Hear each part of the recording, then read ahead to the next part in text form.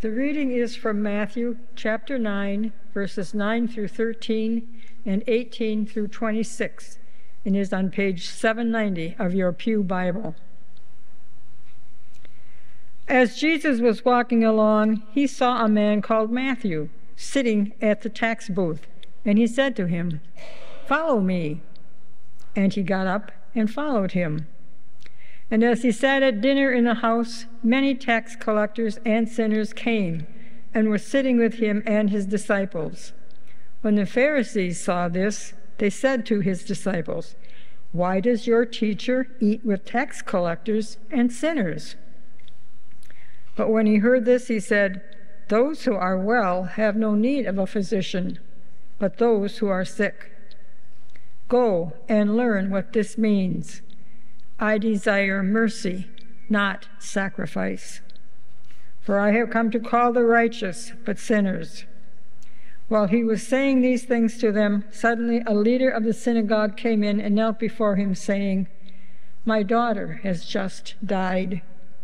But come and lay your hand on her, and she will live." And Jesus got up and followed him with his disciples. Then suddenly a woman who had been suffering from hemorrhages for 12 years came up behind him and touched the fringe of his cloak. For she said to herself, "If only I touch his cloak, I will be made well." Jesus turned, and seeing her, he said, "Take heart, daughter, your faith has made you well." And instantly the woman was made well. When Jesus came to the leader's house and saw the flute players and the crowd making a commotion, he said, "Go away, for the girl is not dead, but sleeping." And they laughed at him. But when the crowd had been put outside, he went in and took her by the hand, and the girl got up. And the report of this spread throughout the district. Word of God, word of life. Thanks be to God. After Easter, our worship services were grounded in the Gospel of John for the most part.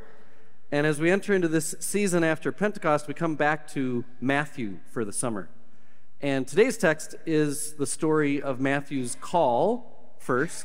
It's kind of a text in two parts. That first part was about the call of Matthew. And that's a good spot for us to return to this gospel, because this story tells us as much about Jesus as any story in the Gospel of Matthew. Because for all that the gospel writer is going to say about the teachings and the healings and the passion of Jesus, not a whole lot of commentary has to be made to explain the meaning of what's happening in the call of Matthew. As Jesus was walking along, he sees this tax collector, Matthew. Remember, tax collectors in this place and this time are basically extortion artists. Give me this much money or else. The occupying Roman government finds a local Jewish guy like Matthew and tasks him with the responsibility to collect X amount of money from his own neighbors, of course.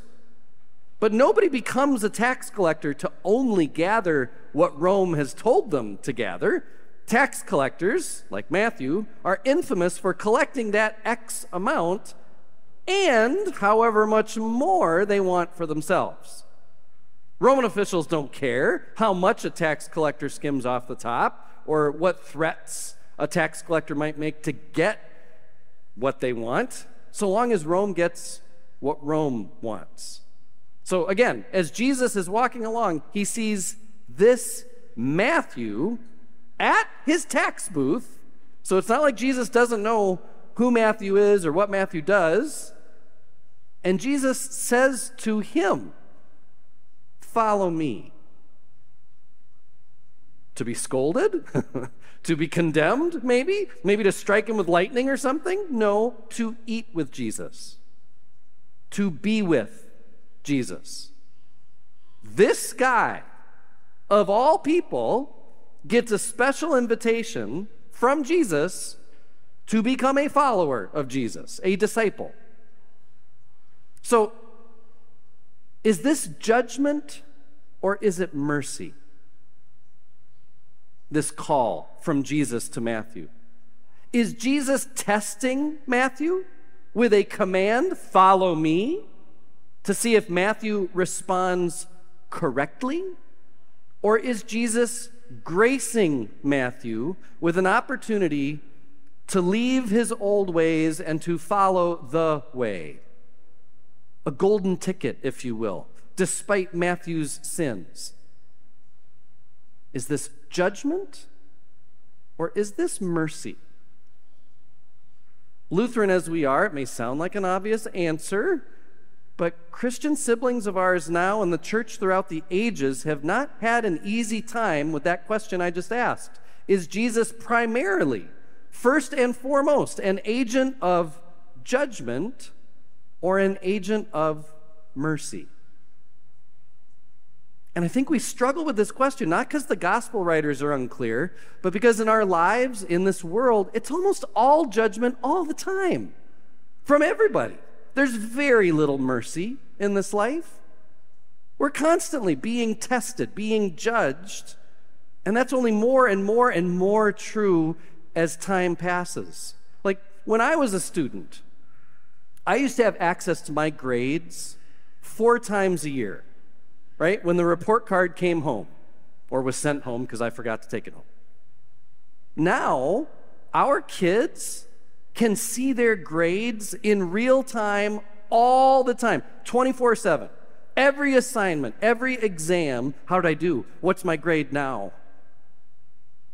Online posts prove themselves to either be clever and popular or failures, depending on how many clicks they get or views or likes or comments, whatever engagement. Again, in real time, all the time, we can see how we're doing socially. What's my popularity now?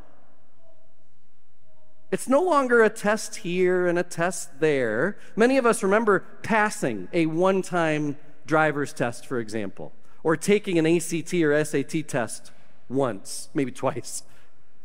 Tests have always evaluated competence and measured efficiency and determined productivity. They've always been able to label and sort people. But in the last couple decades, our world has gotten better and better and better at constant judgment. From grades and online popularity to credit scores, health apps. I mean, most mornings, I see whether or not I slept right through data gained from this watch, whether I got the right amount of steps, whether I walk correctly. They call it walking asymmetry, and you want your number low or you walk wrong. Sleep, nutrition, finances, social engagement. There's really no end to how many ways we can be wrong.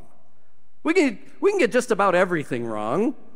And because everything can be done wrong, we've been conditioned to try to get everything right, thinking that right is not only possible in all circumstances, but maybe it's necessary to be a good person.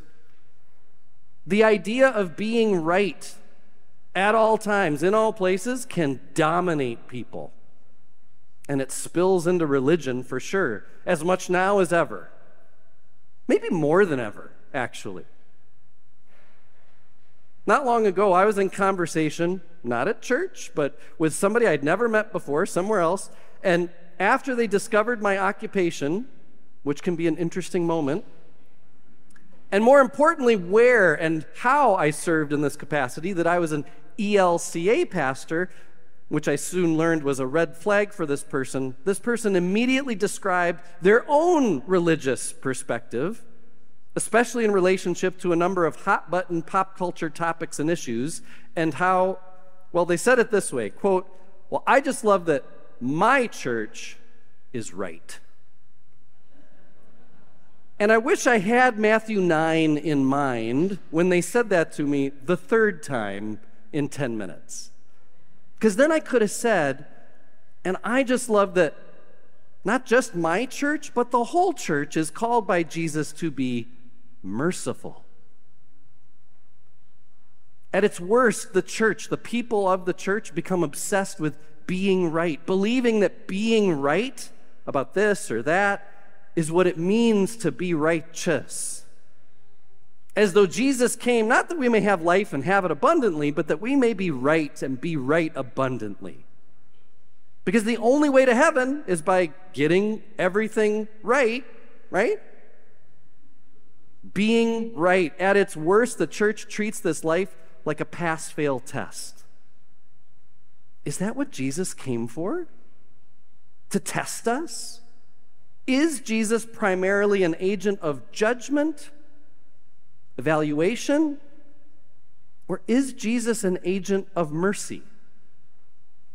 Oftentimes our imaginations just aren't big enough to believe that Jesus could be our Lord differently than our credit score treats us, lords over us, differently than a report card evaluates us, or how our social media makes us feel insufficient. At its best, the church, the people of the church, instead of dividing themselves over who's right and, more importantly to them, who's wrong, at our best, the church remembers that God desires mercy, not sacrifice. Jesus tells the Pharisees in our text for today, go learn what this means. I desire mercy, not sacrifice. Jesus is quoting Hosea 6:6 to these Hebrew Bible scholars, which is smart. This is a way for Jesus to speak their language. As good Pharisees, they would have known that Hosea 6 is all about God wanting an authentic relationship with God's people. Through Hosea, God rejects meaningless sacrifices because those sacrifices that they're making at the time of Hosea, they're all dutiful at best and for show at worst.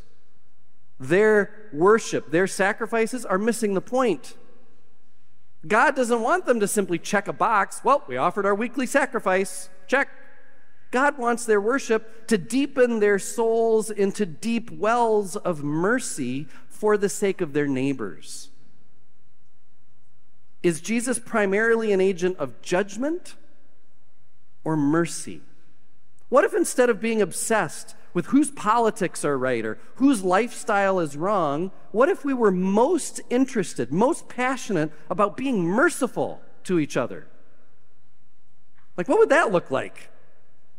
I mean, we definitely would not all agree on what merciful means in relationship to the big issues of our time. It's not like we'd all agree on everything from then on because our most important value is mercy.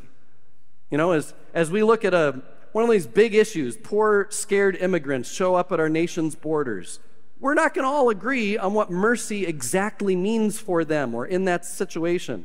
But we might agree more than we currently do now. Access to health care, who gets that? If mercy was the prevailing value, our ideas about housing or food security or clean air or clean water, mercy is a much different value than trying to be right. If we believe Jesus came to judge, then I completely understand why followers of Jesus would seek to judge. But here in Matthew and in a lot of other places, Jesus makes it very clear. He just says it to the Pharisees, learn what this means. I desire mercy, not sacrifice. Matthew, the tax collector, wasn't called to discipleship because he was right or because he was ever going to get it all right. He was given mercy that he would then be merciful. And that's our story too. That's the point. Burdened by judgments all day, every day, God graces burdened souls with mercy that we would then be merciful. And so, yeah, we at First Lutheran live with a passion for mercy regarding the big issues of our day, not agreeing on how to treat all those, but that being the value. But even before all that big stuff, we strive to live with a passion for mercy regarding the smaller moments of our lives, the more regular, the everyday moments of our lives. You can't advocate for mercy on our nation's border far, far away, for example, and then be a jerk to your own neighbor, your actual live next door to you neighbor. You can't very well advocate for mercy for that embattled famous person you've never met and then be a hate-filled troll on someone's social media in an effort to put them in their place. I desire mercy is about every comment we make to each other, online or in person. It's about every kindness we can offer. It's about every generous dollar we give. It's about every thoughtful encouragement we can muster for the other. God gifts us with mercy, with God's own presence, so that we would be merciful. And I've seen you do this. I've seen you be God's mercy in our community as you show up for each other, for example. Like, we've got siblings among us who practice mercy by doing the very practical and very significant act of showing up at funerals, for example, or in these last few weeks at grad parties, or at a sports or an arts thing for the kids of church friends or family friends. I've seen you show up for friends and family to say, I care about you. Not just in a thoughts and prayers kind of way, but in a I give my time and effort to actually physically be present with you kind of way. That's God's kind of mercy, the be with you kind of mercy, to help people know they're not alone. Mercy, not judgment, mercy. Giving a generous tip to a server at a restaurant. If you've ever worked a long shift waiting tables, you know what kind of mercy it is to be thanked like that. Or thanking a coach or a teacher or a pastor, because you know genuine thank yous are mercy, not judgment. This last year, I remember I simply said thank you to a basketball referee as he was leaving the floor, and he looked at me like I was crazy. Because nobody thanks him. People yell at him. Because he gets things wrong sometimes. In fact, that guy got a lot of things wrong. This life is about getting everything right. Mercy. Life seems to be about passing tests, being competent, being productive, being efficient, being right, which is why Jesus walks right up to the least right guy around, a tax collector, and says, follow me. For I have come to call not the righteous, but sinners. I desire mercy. Thanks be to God. Amen.